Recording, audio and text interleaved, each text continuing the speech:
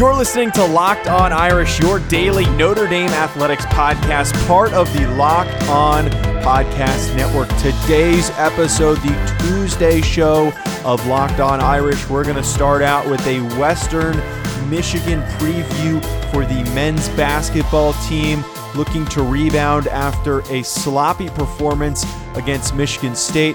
We're also going to address rumors that Notre Dame, one of their coordinators, might possibly be leaving for a gig in a different conference. And then lastly, as we do every single Tuesday, we're going to give our positional grades of best and worst position groups from the previous football game, just to turn that page onto Syracuse, which is the next opponent. Before we get into everything, folks, I am Joe DeLeon, former college long snapper at the University of Rhode Island, joined by the director of scouting at NFL Draft Bible, Ryan Roberts, who is also a college football and NFL draft analyst. So, Ryan, we got to get into this basketball game. It's coming up on Wednesday. This is going to be an important game for Notre Dame as they are looking to rebound, get their feet underneath them. And just taking a look at this Western Michigan squad, I would argue this is a strong opportunity for them to figure out some of their issues. They've only played one game thus far, a 66-62 loss to Butler, which is a fine program. Not really an elite program, but a decent one in a mid-major conference. And then their other game against Trine, which I have absolutely no clue what that is, that game was canceled. So they've only played one game. So Ryan, just looking at this and looking at how they performed against Butler in that 66-62 loss to them, what do you think is the one takeaway our listeners need to be aware of coming into this game? Well, I think the phrase of Notre Dame going to rebound or needing a rebound is a really nice kind of play on words there, because when I look at the Western Michigan Butler game that they lost, as you said, 66-62, the big thing that I see when I look at Western Michigan is there's not an incredible amount of size on this roster. They have Greg Lee, who is their best big man. He is their tallest player on the roster, actually, at 6'9". Not a great showing in his first outing, 3 for 10 from the field, only had 6.7 rebounds. That's pretty much the majority of the size that this team has on the roster, because their best players on the roster, B. Artis White, is only 6 foot, and that's very generously listed 6 foot. Rafael Cruz Jr. is only 6'1". So I'm looking at this team, and how do you get off on the right foot here if you're Notre Dame? It is to physically dominate what is a lesser competition potentially in Western Michigan. You're going to have the opportunity to really dominate down low. There's just not a ton of size that the Broncos bring to the table. So I think that the adage, needing a rebound, I think that's really going to, I think the ability to win on the glass, get extra baskets, get extra opportunities, I think that this is all an opportunity here against a smaller Western Michigan team that does not have the size to match up against a ACC caliber team of a Notre Dame potentially. So I think that they have the size advantage. They have probably the skill advantage in general, but I think that when you really look at what Western Michigan offers to the court, right? Like their best players are all smaller players. Greg Lee is not a dynamic weapon down low, even though he is their biggest player. I think that Notre Dame can take advantage of some of those size limitations, and I think that that's kind of where Western Michigan really lacks when you're comparing them to an ACC caliber basketball team.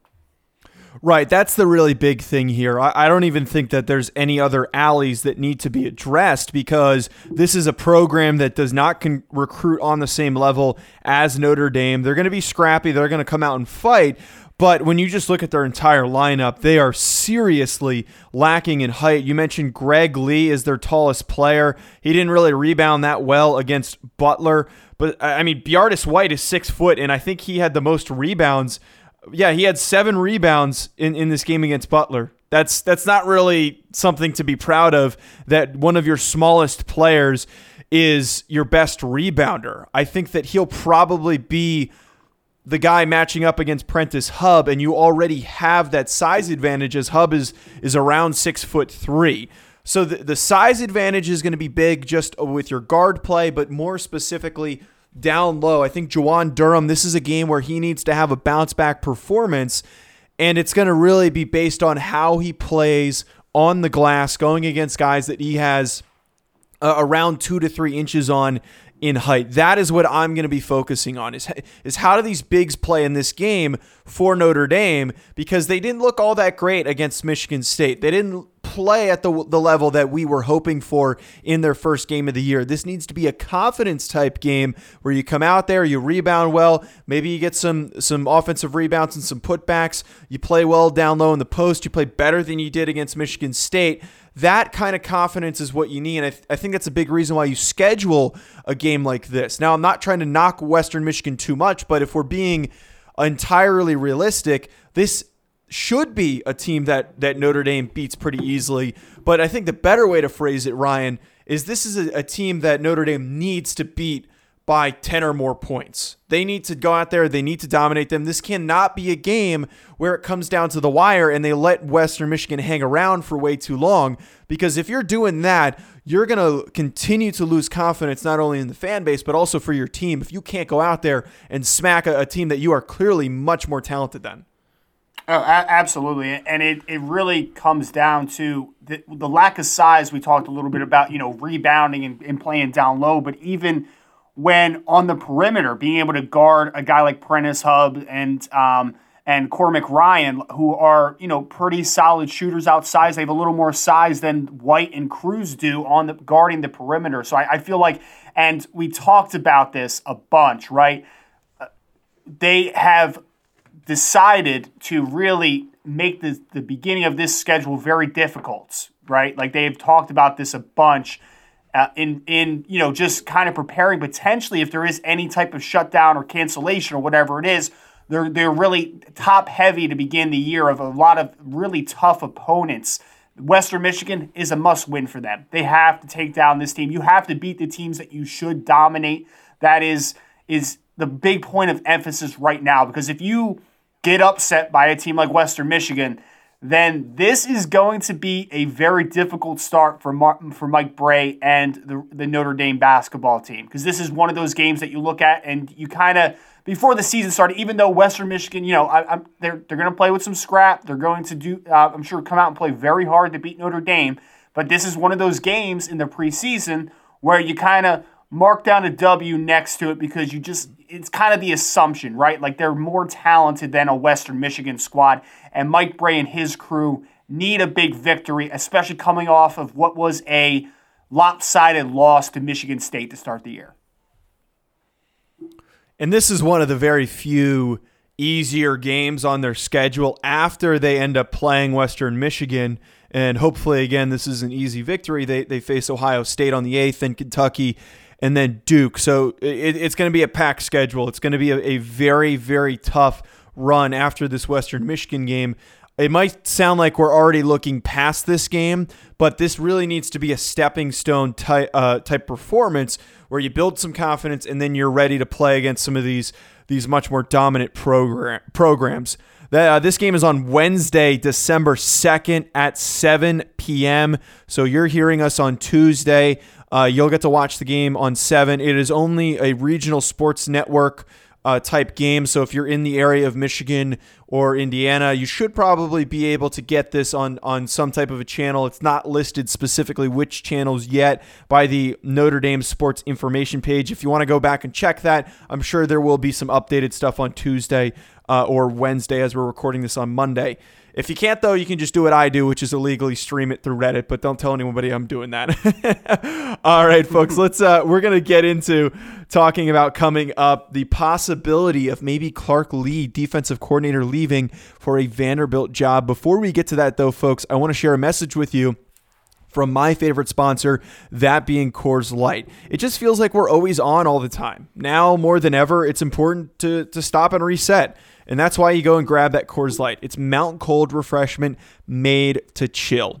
We've got holidays coming up. We already passed Thanksgiving. We've got whatever holiday you celebrate in December. Plenty of great family time to sit back and relax and talk with your family and watch sports and be able to sit back and also hit that reset button. And why not do it if you're going to have a drink? Have a Coors Light, which is my favorite beer when I'm kicking it and relaxing with my family at various family events. Coors Light wants you to know that no matter what sport you're watching right now, we've got football on, we've got basketball, Notre Dame hockey's playing on national channels, the women's basketball team is playing. Any day, and especially Saturdays, are your time to chill. Even if your team might not be playing, there are still plenty of teams and sports on TV that can give you the excuse to chill and drink a beer. It doesn't matter what team or sport is on. Coors Light is the official beer of watching any sport or team, especially the University of Notre Dame, just to drink beer. So flip through the channels, find a sport, and crack open a Coors Light. Coors Light is the one that I choose when I need to unwind. So when you want to hit reset, reach for the beer that is made to chill. Get Coors Light in the new look delivered straight to your door at get.coorslight.com. Celebrate responsibly. Coors Brewing Company, Golden, Colorado.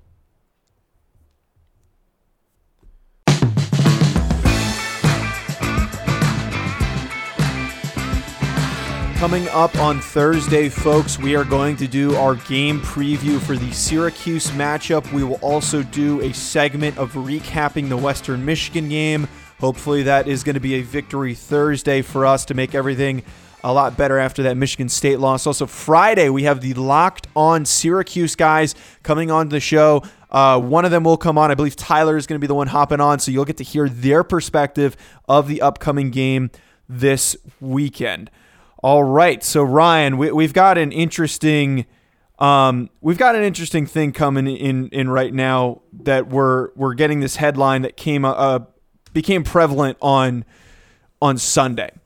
Vanderbilt fired their head coach, and typically when their head coaches get fired, there's going to be a lot of circulation and rumors of who's going to take over the job. And any source or any article that you read on who are the favorites, Clark Lea's name, defensive coordinator for the Fighting Irish, his name was plastered in all of these articles for the very specific reason that he was a fullback back in the early 2000s at Vanderbilt. So he has the connection with the school. This is his alma mater. So it's continually been a connection that people are just making off of that simple fact. But I think that, Ryan, we can both agree this is not going to be a job that I think Clark Lea wants to take over, no matter the connection to the school. Where do you sit on this? Do you think that you agree with me that he's probably not going to take this job? Man, I'm really kind of in between on it, Joe, to be honest. Out of my selfishness, right? I want him to stay at Notre Dame as long as possible. Brian Kelly getting a little older, I wouldn't even be opposed to him being the heir apparent to be the next Notre Dame head coach whenever Coach Kelly decides to, hang it up and retire. But it's so tough because the timing makes sense. He's now going into multiple years as the defensive coordinator. He's a great defensive mind, one of the elite defensive coordinators, I think, already in all of college football, up there with the Brett Venables and Nick Sabans of the world, like the defensive minds, the best ones in college football. I feel like Clark Lea's in that conversation already. He has that background as a fullback at Vanderbilt, so he's had some offensive and defensive experience throughout his playing and now coaching career. So that makes usually for a very good coach. He has a background at both. He understands, well, not understands, because every coach understands, but he has a thorough knowledge of both sides of the football. So I think he's going to be an excellent head coaching candidate. I doubt that he's going to be at Notre Dame forever. I absolutely doubt it because I think that he is a young star in the coaching ranks. And now his alma mater is calling. And Vanderbilt also has the same difficulties that Notre Dame has. Obviously, Vanderbilt is not to nearly the degree of a program that Notre Dame is, but Vanderbilt has the difficulties of recruiting great student athletes with the quality of school that they have. They have some development that needs to happen for all of those players. Clark Lea is used to those types of things. So I think it makes a whole lot of sense. I wouldn't be shocked if he took it because you have to think that this has probably been a dream of his for a long time, to be a head coach on the college level, going back to his alma mater. It all makes sense. I feel like, though, that Clark Lea might be a guy that might sit around a little longer and maybe even get a bigger job than a Vanderbilt. Despite it being an SEC team, Vanderbilt has been a mess for a long time now. Since Jordan Rodgers, Aaron Rodgers' little brother, was the quarterback, they have been a very irrelevant football team under Derek Mason. So I think ultimately that Clark Lea will probably wait it out a little longer, get a much bigger job than maybe some people anticipate.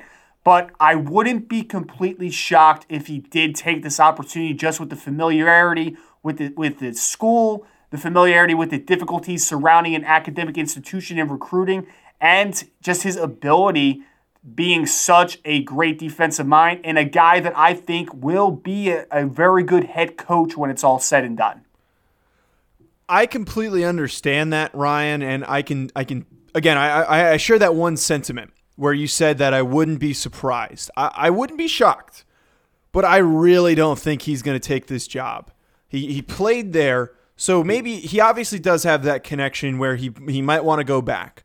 But I think that Lee is smart enough to know, having been there, if he's thinking about his career and his future, this is not only a dead-end job, but it also can be a career burner, because this program is one that just does not produce success. You can't out-recruit literally any other SEC team because of the academic restraints, because it's such a high academic institution.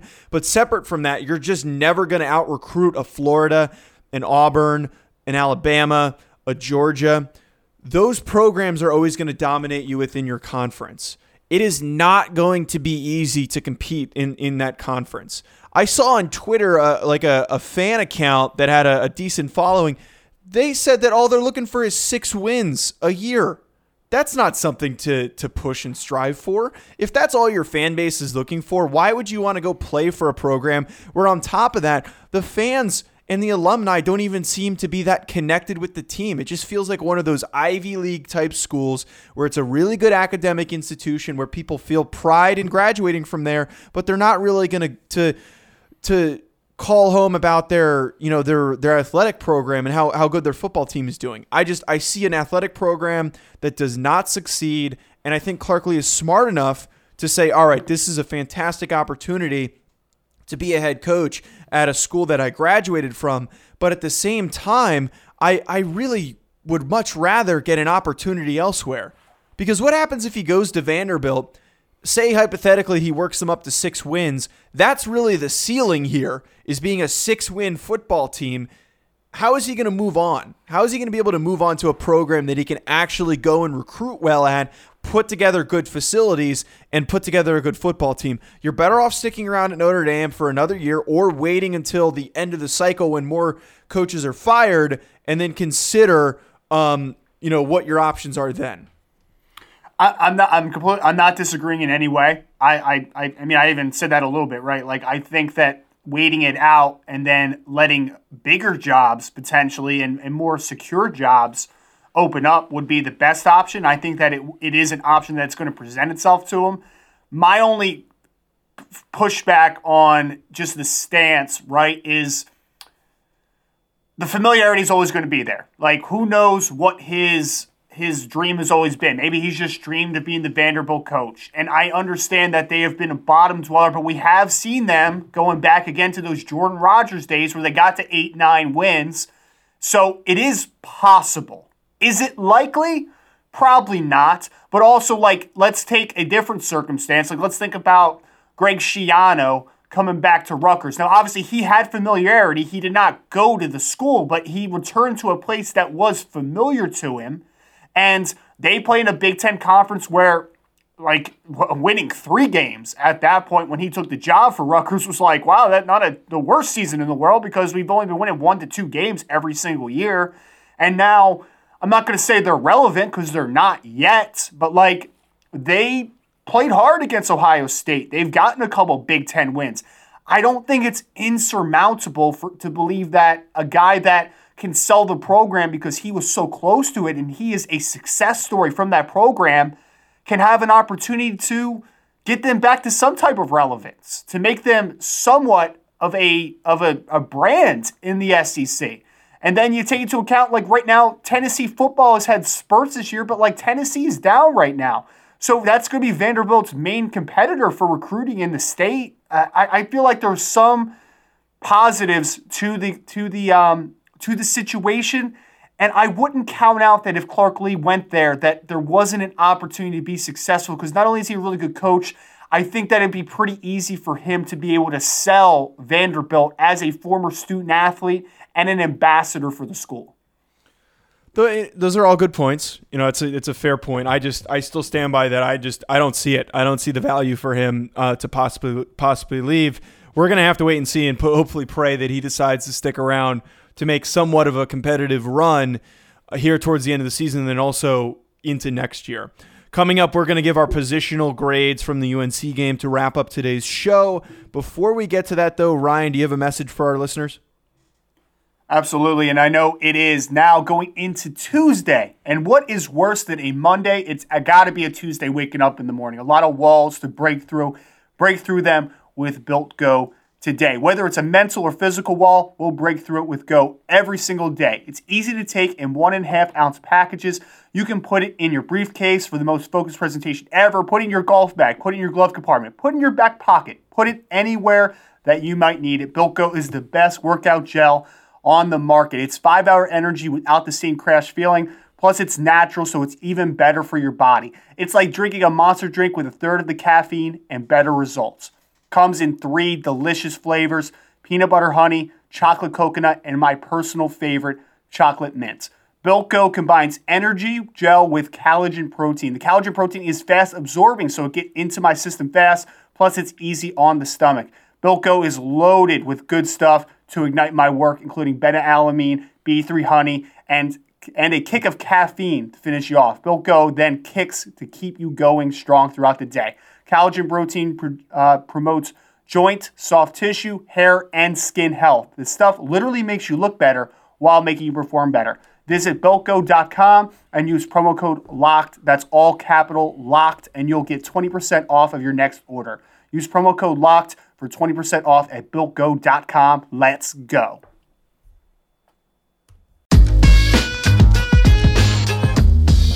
Every Tuesday at Locked On NFL, Luke Braun and Ross Jackson break down the Monday Night Football action and top fantasy storylines around the NFL with the Tuesday Fantasy Forum. Luke and Ross are joined Tuesday by a Locked On fantasy expert to help you save your lineup with waiver wire pickups, must-starts, and more. Subscribe to Locked On NFL wherever you get your podcasts. Also, make sure you hit that subscribe button on our show to stay up to date on all of our Notre Dame-related content. So, Ryan, let's wrap ourselves up here on today's show. Turn the page from UNC on to Syracuse. We're doing our positional grades. Ryan, I'm going to give my best position group, and I think you agree with me here, to the defensive line and the pass rush. They played very stoutly against the run. They were clogging rushing lanes. Adi Ogundeji had a fantastic game. I thought Dalen Hayes played really well. And they also got after Sam Howell to produce sacks and also to fluster a guy that tends to be pretty confident in the pocket. They're the big reason, in my opinion, why they won. Yeah, and I don't want to sound like a broken record, but I think it has to go to the defensive line as the most outstanding unit of the day. You mentioned Adi Ogundeji had a great game. Dalen Hayes is that consistent player at defensive end, but even younger guys got sprinkled into the mix and showed a lot of flashes. Isaiah Foskey had a sack during the day. Justin Ademilola had a sack during the day. Riley Mills chipped in with half a sack. Even Howard Cross on the interior, the former defensive end recruit now playing inside, had some flashes. It was the depth of the defensive line class for me that really showed out during the day. And no matter who was in, no matter what player, like 6 or 7 deep on that defensive line, guys were making plays. It wasn't even the usual suspects, our starting defensive tackles that were really making the big impact. It was the depth of that group, and they did such a phenomenal job that not only was it a standout performance during a game against a number 20 team in the country on the road, but also it gives you a good sense of confidence now with this younger group moving forward to next year, the year after. This defensive line group is loaded with potential talent for the years to come.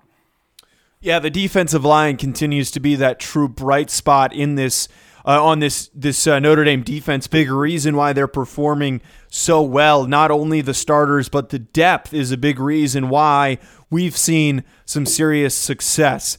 Now, if we were to pick a position group out of all of them that struggled a little bit, I don't want to pick this group because I thought that they had a horrendous day. I think the defense played very well across the board.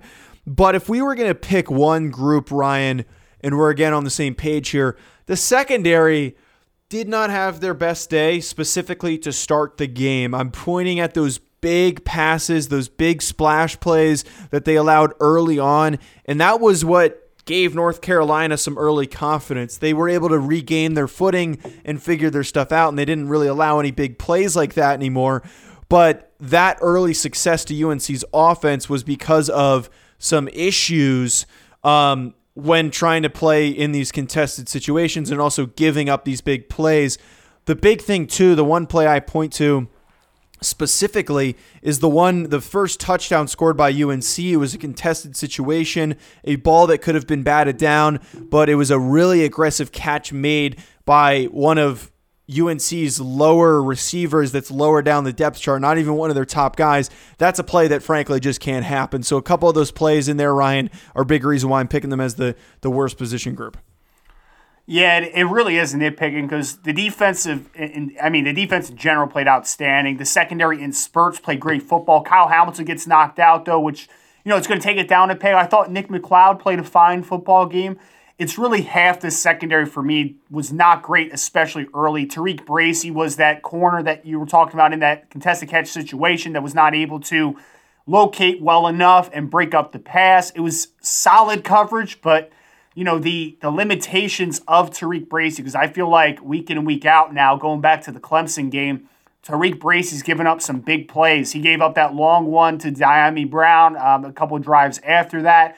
He is, by all accounts, and I mean this the nicest way possible, he's the weak link of the defense, and I don't mean to kill the kid because I know he's playing his tail off, but there's a reason that Clarence Lewis, the 3-star true freshman, is playing a ton and even starting a couple of games here for Notre Dame. Tariq Bracy has not been great. Sean Crawford was not great either before leaving with injury. He missed a tackle on Daz Newsome on a little bubble screen. So the secondary was not great, especially early, but still a part of a defense that only gave up 17 points. So we are definitely nitpicking just when you look at it, right? Like almost every position group offensively was rock solid. Defensive line was fantastic. Linebacker was maybe one of their best games I've seen them play. Secondary was good in spurts, but they gave up some big plays, and they are definitely at this point, missing a couple pieces that we wish that we had, which would make that unit look even more dominant than it has so far this year. All right, folks, that is going to be it from us on today's show of Locked On Irish. Stay tuned for tomorrow's show, but on Thursday, we are going to be recapping the Western Michigan game and also previewing Syracuse. That is going to be our most packed show of the week. Follow us on social media at Locked On Irish, at Joe DeLeon, and also at Rise and Draft for Ryan. Hit that subscribe button if you enjoy the show, just to stay up to date and never miss an episode. Lastly, if you're looking for something to tune into, I talked about that Locked On NFL show. If you want to hear some fantasy news and some advice, Ross Jackson is a fantastic host. Go tune into that, as that is a great show if you're looking to hear something different and still want to hear some football-related content. We'll see you tomorrow, folks. Enjoy the rest of your day.